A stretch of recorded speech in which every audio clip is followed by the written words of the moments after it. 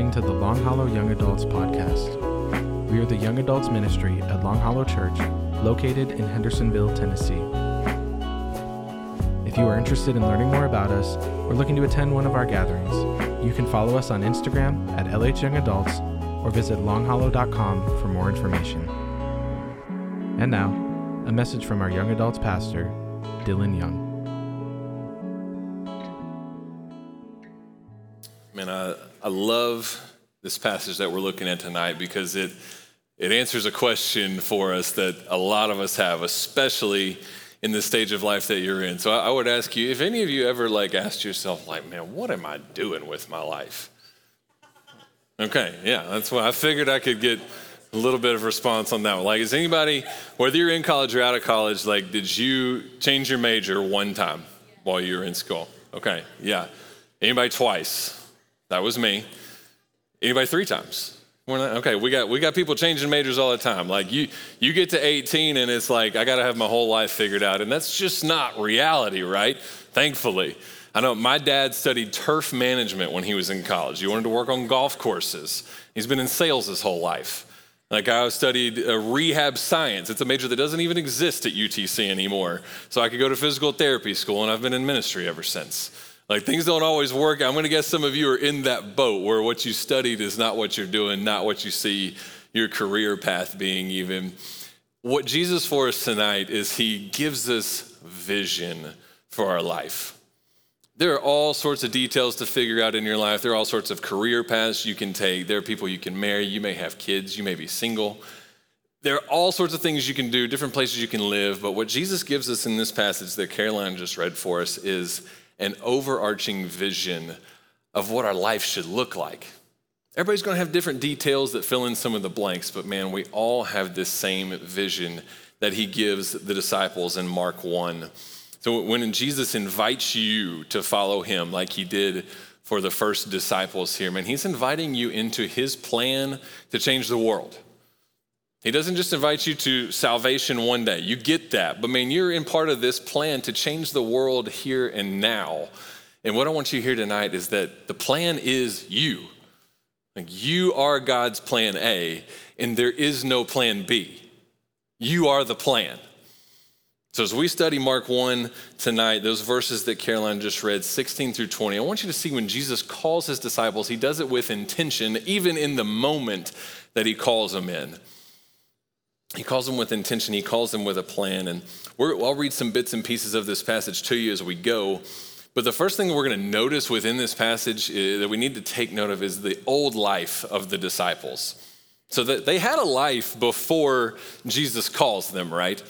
He meets them out here while they're fishing. And we know they have a whole career. They've got a whole life that they're living, this old life that they have before Jesus calls them. And fair warning on this whole message tonight, I'm about to throw a lot at you.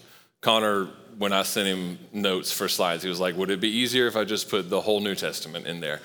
So we're going to I want you to try to take some notes, man, get stuff that you can go look back at later, because I want you to soak some of this stuff in, and it's going to take a little bit of time for you. And also, I wanted to say, this passage in particular, I have learned a lot from Pastor Robbie, and he heavily influences the way that I read this passage and see it. So there's a lot of stuff in here that is truly his, and I want to make sure I give credit where it's due there. But as you read through that passage, well, there's a word that I hope stood out to you that Mark repeats 2 times, and it's their response, the way that they respond to Jesus when he calls them. What do you think that word is that I'm talking about? It says it 2 times. Immediately, yeah. So they respond immediately to Jesus' call. As soon as he calls them, man, they drop their nets and they're ready to roll with Jesus, right? And that should probably cause us to ask a question of, man, do they even know this guy? We don't see any indication of that in this passage, that they'd ever met Jesus before. Why are they just, man, this guy just walked up on the seashore, and yeah, I'll follow that guy because he told me to. Well, I want to try to answer that question a little bit, why they wanted to follow him, and then maybe even get to a more important question later. But part of the reason they so quickly wanted to follow him is because they had seen Jesus at work. I want you to see this passage in its context from the other gospel writers as well. So they're calling him, but this is not the first time they have interacted with Jesus himself. So if we look at the way John records this story, and y'all, the gospel writers give different details. That's a good thing. That doesn't discredit the story. It actually gives it more credit when there are different details included. So we're going to look at this passage also from John 1. You can turn there if you want to. John 1, and it'll be on the screen for you too. But starting in verse 35. So here's how John records this story. The next day, John the Baptist, was standing with two of his disciples. When he saw Jesus passing by, he said, "Look, the Lamb of God." So he's pointing out Jesus to these guys. The two disciples with him heard him say this, and they followed Jesus. When Jesus turned and noticed them following him, he asked them, "What are you looking for?"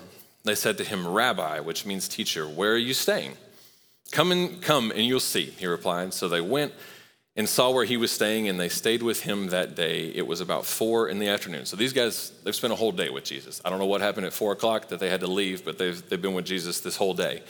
Verse 40, Andrew was one of the guys that was there already. And Andrew, Simon Peter's brother, was one of the two who heard John and followed Jesus. He first found his own brother Simon and told him, "We found the Messiah," which is translated the Christ. And he brought Simon to Jesus. When Jesus saw him, he said, "You are Simon, son of John, but you'll be called Cephas," which means Peter. So Peter and John, they've already had this interaction with Jesus. They're already convinced like he's the Messiah. He's the Savior we've been looking for. They've got a good idea who this guy is already. They just haven't gotten the invitation to follow him yet. They believe in him. They just haven't gotten that tangible invite. Hey, I want you to spend your life literally, tangibly with me. So look at this account again from the Gospel of Luke. Luke records it in chapter 5, starting in verse 3. So Jesus got into one of the boats, which belonged to Simon. He's going to be called Peter later. And he asked him to put out a little from the land. Then he sat down and was teaching the crowds from the boat. When he had finished speaking, he said to Simon, "Put out into deep water and let your nets down for a catch." "Master," Simon replied. So we already see this reverence that Peter has for him. "We've worked hard all night long and caught nothing." It feels like he's saying like, "Hey, Jesus, I know you're like the Messiah, but we're fishermen. Like, we've been doing this all night. We ain't caught anything. Like, this is probably pointless. But if you say so, I'll let down the nets." When they did this, they caught a great number of fish, and their nets began to tear. So they signaled to their partners in the other boat to come and help them. They came and filled both boats so full they began to sink. When Simon Peter saw this, he fell at Jesus' knees and said, "Go away from me, because I'm a sinful man, Lord." For he and all those who were with him were amazed at the catch of fish they'd taken, and so were James and John, those second two disciples we just saw, who were Simon's partners.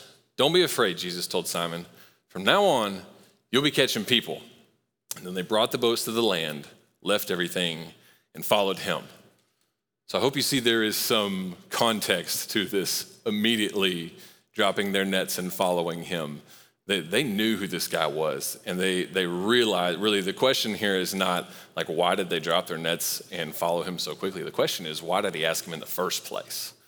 Why did they even have this opportunity? Look, you may not know where you're headed in the Christian life all the time, but man, you know who you're following. You may not know where you're headed all the time, but you know who you're following. That's good enough when that person is Jesus. You can trust him to lead you, even if you don't know what the path looks like. Moses set out and said he didn't know where he was going, or Abraham. He didn't know where he was going, but he trusted God. He set out and he said, "God, I'll go wherever you want me to go." That's exactly what we see the disciples doing here. Now, like I said, the shocking thing in this story is not that they dropped everything and followed Jesus immediately. The shocking thing is that he called them to follow him in the first place. That's what really should stand out to us. And that's the second reason they're so eager to follow him. It's because they recognized the opportunity they were getting.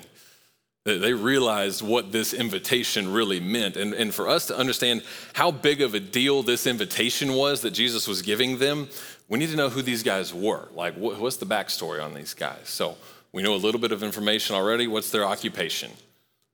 They're fishermen, right?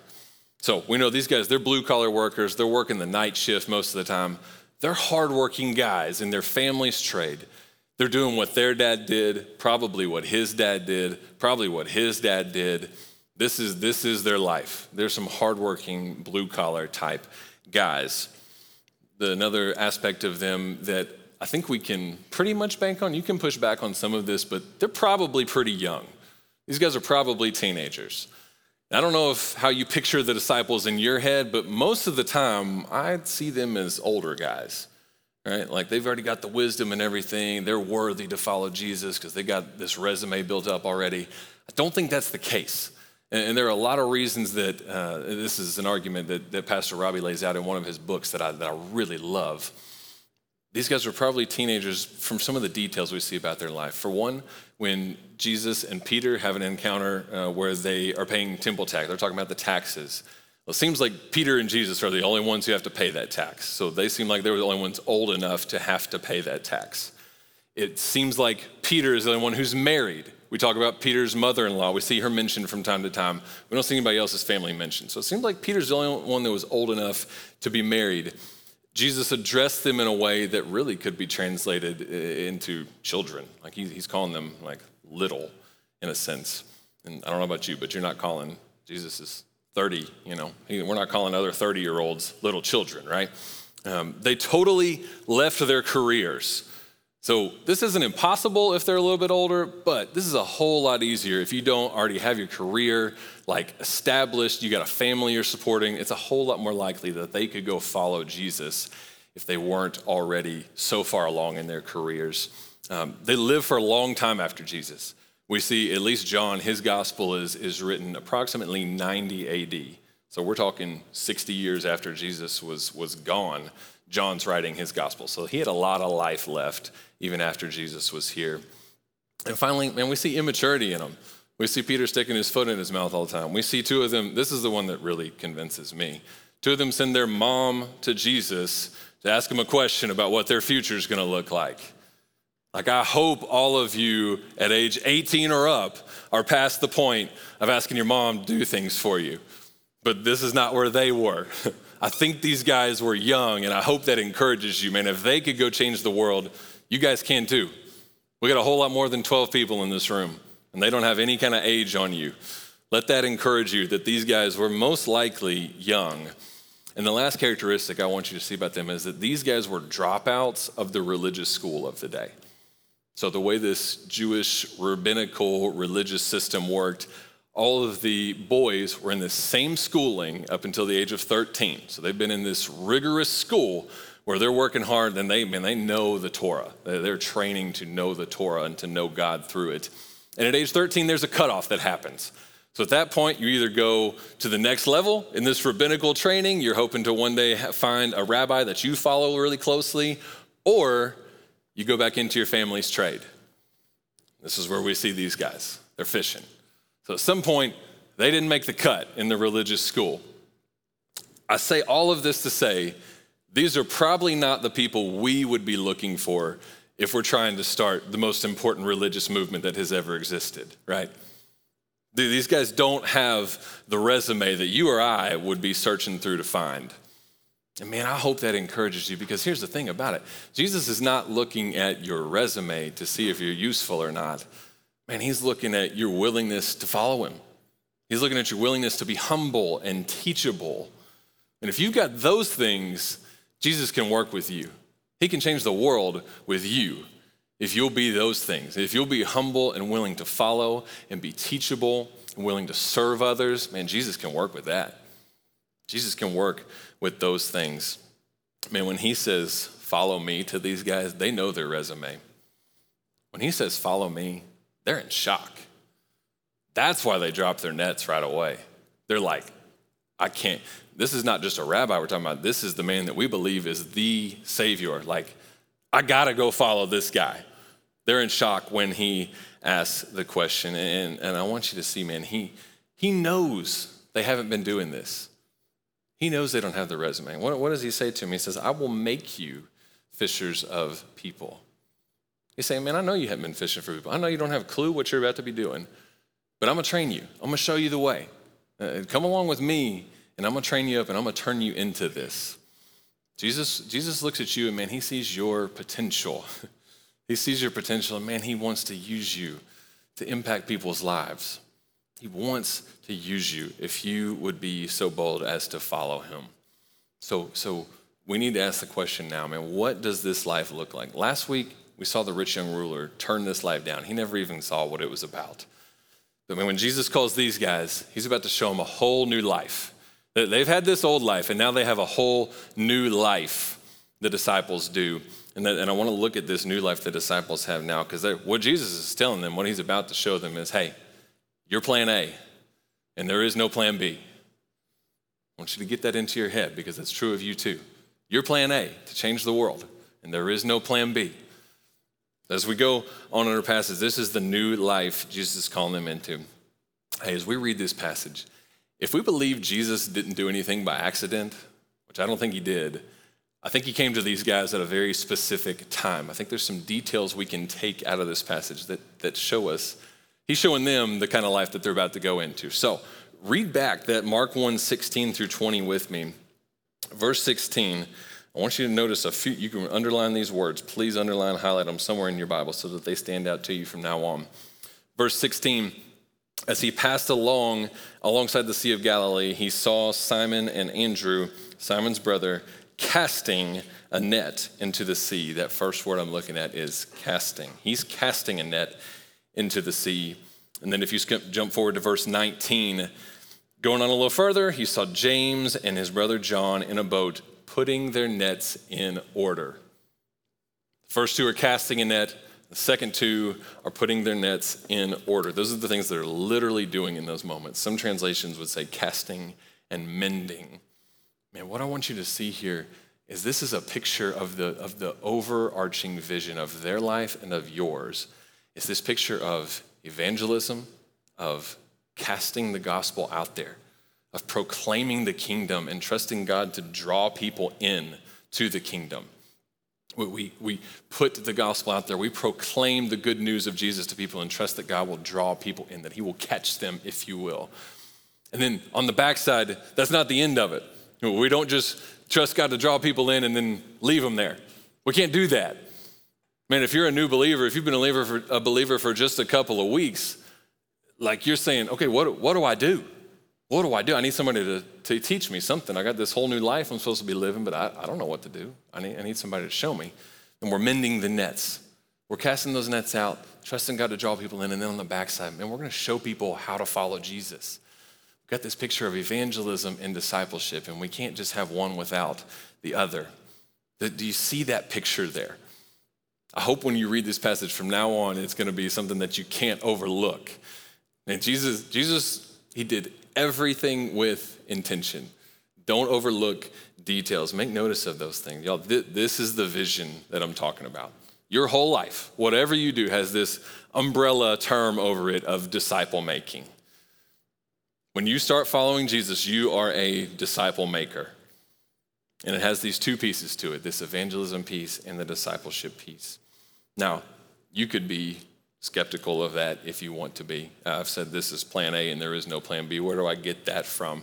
Maybe if you don't even believe that, I hope you'll believe that Jesus bookends his interactions with the disciples with this same message. So maybe if you don't trust this one, maybe you'll trust the Great Commission. So this is what Jesus calls them into, and it's his parting words to them as well. So Jesus has lived his life. He's lived his few years with the disciples. He's about to ascend to heaven after his death, burial, and resurrection. You probably are familiar with these verses. Matthew 28, verse 18. What does Jesus say to them before he departs? Verse 18, he says this, Jesus came near and said to them, all authority has been given to me in heaven and on earth. Go therefore and make disciples. That's the vision, y'all. The vision has not changed. That's to make a disciple, we have to be doing evangelism. We have to be sharing the gospel. We have to be talking about the kingdom with other people. Make disciples of all nations, baptizing them in the name of the Father and of the Son and of the Holy Spirit. In verse 20, teaching them to observe everything I've commanded you. And remember, I'm with you always. We're teaching them. We can't just invite people into the kingdom and then say, all right, have at it. No, we're going to teach them how to live this kingdom life, live the way Jesus lived. Both pieces are still there. And this is what he calls them into. This is what he leaves them with.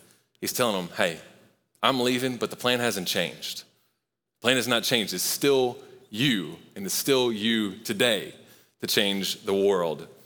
It's plan A, y'all, and there is no plan B.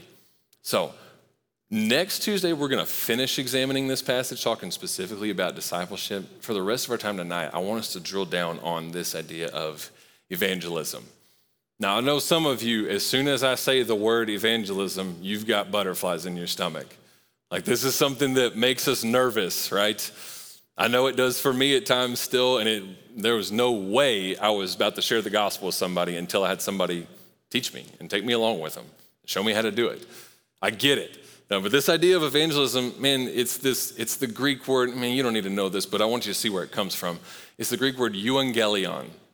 I hope if you see that, you can see we get evangelism from there. Euangelion just means good news. It's the gospel. And when you proclaim that good news, you become an evangelist, right? You are doing evangelism. Really simply, it's exactly what we see Jesus doing right before he calls these disciples. So if you look just at the passage right before, up in verse 14, Mark 1:14 says this: after John was arrested, Jesus went to Galilee proclaiming the good news of God. He's doing it right there. The time is fulfilled and the kingdom of God has come near. Repent and believe the good news.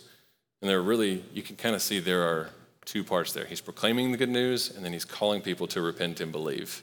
So that evangelism process completes itself when we have brought people to a point of decision, right? And that's the part that makes everybody nervous. It's one thing to go talk to somebody about your own faith and talk about Jesus and what he's done in your life, man. It gets harder when you're getting to that point of, hey, is this something you would want to believe in too? Is this Jesus guy somebody you'd want to give your life to? That feels like we're intruding on their life, right? That's where we feel like people are going to push back. And what I want to say to you tonight is just, I get it. I get that. I mean, I want you to start wherever you are tonight. If this is something you have never done before at all, I'm not expecting you to walk out of here as the next Billy Graham tonight. That's not the goal for where we're at. I want you to walk out of here tonight, man, saying, okay, I'll take a step. I'll take a step in developing some boldness and being a little bit more bold in my faith and sharing Jesus with other people. Because I so get that fear, because like I said, man, when I first had somebody tell me, it's like I grew up in the church and I knew I was supposed to be doing that, but it wasn't about to happen. Like, no way am I having that conversation with somebody. But man, I got to the point where somebody trained me. Somebody gave me a guide for a conversation. Somebody took me along with them and showed me how they did it. And then I went and did it and they came with me. And, we got to talk about it afterwards like this. It doesn't have to be scary if we'll put in the time to do it. But listen, it can be, the step that you take tonight can be really simple.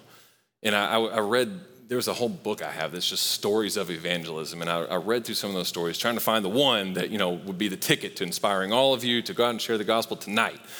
And the one that stuck with me was one that was really simple. It's just a story. There were two students at Mississippi State, and this was years ago. But one of them, they end up being roommates. One of them reads his Bible regularly. He's living this Christian life. He's living out his faith in front of his roommate. That guy's name's Alan. The other roommate's name's Kelly. And he eventually invites Kelly to church. And Kelly comes to church. And not long after that, he gives his life to Christ on a Sunday morning. Maybe your step tonight needs to be, I'll be willing to invite somebody to church. That's probably a step for some of us, right? And I promise you, man, people are so much more open to you inviting them to something like that than you think they're going to be. Man, I want you to take heart in just the fact that can be a step that you take tonight. It doesn't have to be you walk out of here as a master evangelist. Man, that guy he was just a faithful witness. He was faithful with somebody that God put in front of him, and he let God do the work. But hey, I get that no matter what your step is, I get that some of that fear can be there. And I want to think a little bit like, how do we overcome the fear of evangelism? How do we overcome the fear of stepping into a spiritual gospel conversation? And two things, man, there are a million directions we could go with this, but two things that I've been thinking of this week that I want to say to you is just, we can start to develop some confidence and we can develop some spiritual FOMO, if you will. And I'll explain what I mean about that in just a second. But man, developing some confidence in evangelism, for one, can just come from having a little bit of training. And I'm gonna say more about this later tonight, but we wanna do that for you next week. Like I'm not gonna preach this to you and say, all right, you figure it out. No, next Tuesday, we wanna bring you back in here and do some training on a really simple method of sharing the gospel with people that I think will give you some confidence. And the next way we can develop some confidence, man, is just realizing the power that we have through Jesus. Realizing that, man, when we step into a spiritual conversation, we're going with the authority and the power of our King. We have his Holy Spirit living inside of us. And I want to give you a few references that I want you to come back to whenever you're feeling that temptation to be fearful, to be timid. Matthew 28 was the first one. We just read it a few minutes ago, but think about what Jesus said at the beginning and end here. All authority has been given to me in heaven and on earth. He's got all the authority. And that means all, authority over everything. Then the very end there in verse 20, he says, and remember, I am with you always to the end of the age. So hey, the one who has all the authority is the same one who walks into that conversation with you. 1 Corinthians 1:18, for the word of the cross is foolishness to those who are perishing, but it's the power of God to those who are being saved. Y'all, the message itself of Jesus and his resurrection as the sacrifice for our sin, defeating sin and death, that message has power in and of itself. You're going out with the one who has all authority. You're going out with a powerful message when you do this. 2 Timothy 1:7. This is one I've had drilled into my head for a long time that you need to store away. 2 Timothy 1:7. For God has not given us a spirit of fear, but a spirit of power and love and self-control. That Holy Spirit within you, there's no timidity coming from that spirit. Y'all, he can overcome that. He's a spirit of power and of love and of self-control. That's the God that we have inside of us. And then real practically, Acts 4:13, we see the disciples living this out. Notice what people notice about them. Acts 4:13, when they observed the boldness of Peter and John and realized that they were uneducated and untrained men, they were amazed and recognized that they had been with Jesus. That's the only thing they've got on anybody, right? They don't have the resume. They've been with Jesus. And here's the thing. You can spend time with Jesus. They really have nothing on you. These 12 guys changed the world, and they got nothing on you. And guys, you just don't realize the impact that God wants to have through your life. And y'all, those nerves, they may never go away, and in some ways, that's probably a good thing. Because you're walking out serving our God, right? And we want to serve him well. But evangelism, having spiritual conversations, it's not about getting over your nerves. It's not about getting to a place where you have no nerves walking into that. It's about working through your nerves. It's about working through any timidity that might come up and saying, I'm going to look that timidity in the face. I'm going to say, nope, I have God on my side who's more powerful than that feeling that I feel. That's what it's about tonight. Confidence in evangelism, it's going to come from realizing that power that we have in Jesus. And like I said just a minute ago, it's also going to come from having some spiritual FOMO. I want you to start dreading missing out on something that God might do through you. Because I know I've had so many situations where I have wished I had stepped into a conversation, wish I had been obedient to God, but knowing that I walked right past that opportunity. We got to stop making lists of reasons not to be obedient in a given moment. And man, start making lists of reasons why, man, I want to see what God wants to do right here. That's where we need to be. That's a place that I hope, man, we can get to as we walk out of here tonight. Because y'all, I got way too many stories in my head of times that I wish I had obeyed. And the one that sticks out to me the most is a guy named Matt that I worked with in Chattanooga. We had shifts together every now and then, and I knew God wanted me to talk to him about his spiritual life, share the gospel with him. I knew he did, and I put it off, and I put it off, and I put it off. And finally, one day I was like, all right, I'm just going to dip my toe in here, talk to Matt in the office, and we had a spiritual conversation. We didn't get all the way into the gospel, talking about where he stood with Jesus. But he actually ended the conversation like, man, thanks for bringing this up. Like, next time he had to go, but next time we work together, let's continue this. I'm like, fantastic. Like, this guy's inviting me to share the gospel with him. And the problem was we never had another shift together. Like, he took a job 2 days later and stopped working where I worked. And I never saw the guy again. And man, I can't help but wonder, like, what could have happened if I had been obedient in the moment when I knew God was calling me to talk to him the first time? What could God have done through me and in his life if I had just been obedient in the moment? And y'all, I know this culture that we live in, it can feel like, man, people aren't interested in that. Like, it feels like the culture is harsh against Christianity. And I want to tell you, man, that idea that people are not interested in this, that's a lie.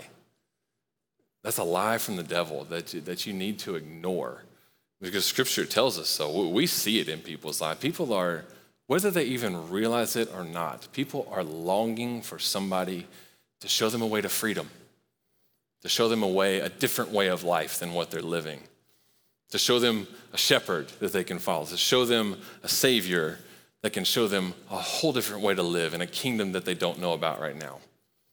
How do I know that? Because Jesus tells us in Matthew 9. Let's try to develop this attitude he has here. Matthew 9, I told y'all we were going to be all over the place. Verse 36, he says, when he saw the crowds, he felt compassion for them. And when you look out at your peers, the people you work with, your classmates, golly, could we have compassion for them? Because they were distressed and dejected like sheep without a shepherd. And he said to his disciples, the harvest is abundant, but the workers are few. This is probably a line that you've heard before if you've been in the church very long. Man, people are out there. They're ready for the gospel. God says in other places, I have people in this city that are ready to start following Jesus. We've got to go be those workers. Y'all, if it's not us, we can't just wait around and hope somebody else does it. I saw a statistic, this is just in the Southern Baptist world, which is not the whole Christian world, just for the record. But in the Southern Baptist world in 2021, it took 82 members of a Southern Baptist church to see one conversion in a year. And y'all, we don't do the saving. We trust God to do that. But man, we need to be doing our part to make sure we are way above average on that. If we'll go out and share the gospel, let's trust God that he can bring in, if we have double that number in the room right now, golly, I hope we would see more than 2 people come to Christ in a year. Let's do our part to be way above average on a number like that. And let's see how many people God might draw into himself. If we'll step into this, yeah, it has to come from us because of a verse like Romans 10. Romans 10:14. How then can they call on him who they have not believed in? How can they do it? They can't call on Jesus' name if they don't believe in him. How can they believe without hearing about him? How can they hear without a preacher? That's us. How can they preach unless they are sent? That's us tonight. That's us when you started following Jesus. As soon as you started following Jesus, you're sent. You're sent. We're living this sent life. And y'all, this is an urgent responsibility and an urgent privilege that we have to tell people about Jesus. Let's not wait for somebody else to do it. Let's be the ones that are out there being bold and taking chances and telling people the life that you found in Jesus. Man, you've got a whole generation that we need to look at and have compassion on. Enough compassion that it breaks our hearts enough that we got to tell them about Jesus. I got to tell them about the life that I found that they don't have yet. You know, this past Sunday, I got to host R.T. Kendall, who was our guest speaker for the morning. So I'm with him and his wife for several hours, and I'm like, man, this guy has forgotten way more ministry than I will probably ever know. I got to take advantage of my time with him, right? So I'm trying to ask him all these good questions. I asked him, I said, I'm 33. What would you tell your 33-year-old self? This is literally what he said. I'm like, this is about to be the nugget of wisdom that I've waited for my whole life, right? He's 87, and he, man, just all kinds of wisdom within that man. And he said, I was kind of a late bloomer. I was in seminary when I was 33. He said, I think you're doing fine. You'll be all right. I was like, okay. That was not the nugget of wisdom I was waiting for, but I'm glad in this 2 hours we've been together, you feel like I'm doing okay. I appreciated that compliment. I also asked him, hey, in all of your time in ministry, is there anything that you've ever said or done that has really inspired people to be bold in evangelism? And his response was really humbling. He said, Dylan, if you can get people to do that, you would be a Moses and an Elijah combined. I thought, man, that is a That's a sad indictment on the church, that it takes a Moses and an Elijah combined. It takes that leader to get somebody to go tell somebody else about Jesus. Man, don't let that be said of this group. Don't let it take more than just you reading the scriptures for yourself to tell somebody about Jesus. And it made me realize, hey, there's no perfect thing I can say to you tonight that is going to get you to do that, that's going to motivate you just the right way, that's going to inspire you to do it. That was good for me to hear, for one. It takes some of the pressure off. I'm going to trust God to work in you to get you to a place where you're taking a step. But I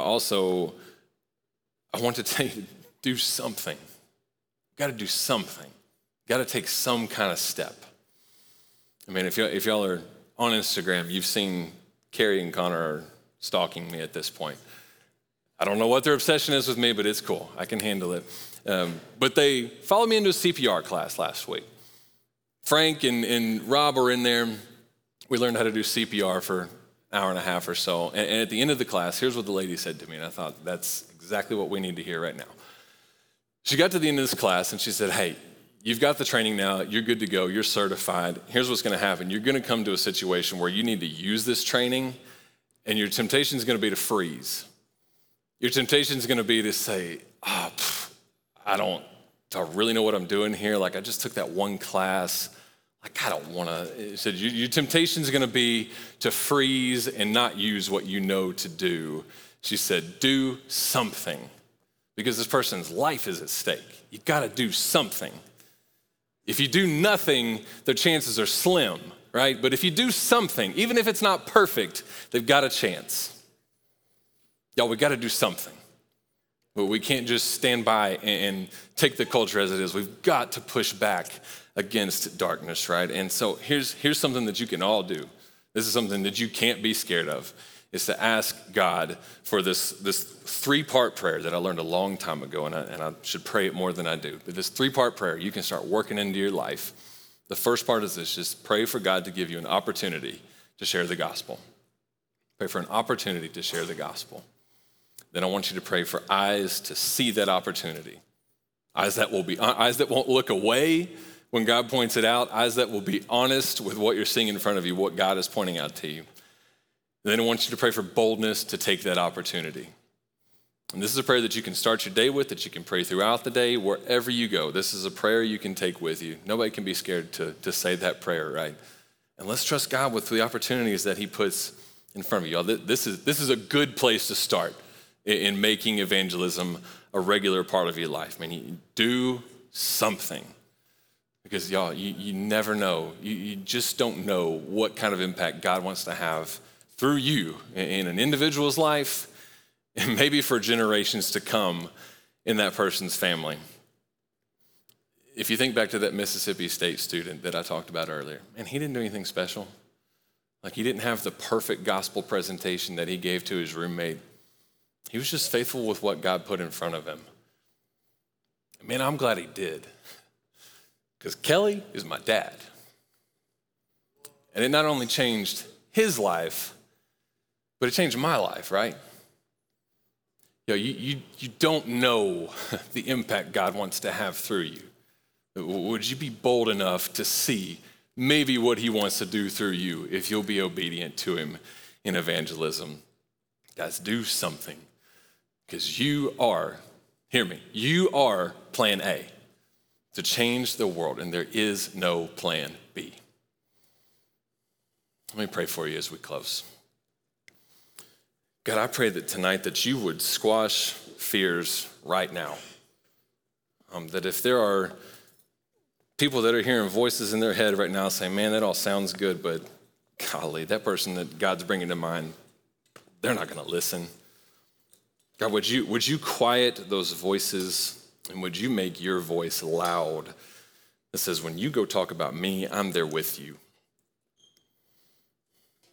God, would you make us bold as we leave this room tonight? Would you pray, golly, would we pray that prayer as we walk out tonight and look for ways to share the gospel of you in the park outside? Before we even leave the campus, God, would you bring opportunities to talk about you and the gospel and your love for us that we see through your death and burial and resurrection? Or would you bring opportunities to us, and would you give us stories to tell on the back end? Would you draw people to yourself? And God, would you honor the boldness, the steps of faith that we take? And would you grow our faith as we try to walk after you, Lord? We love you. We're thankful for the person that you sent to show us the gospel. And we pray it all in Jesus' name. Amen.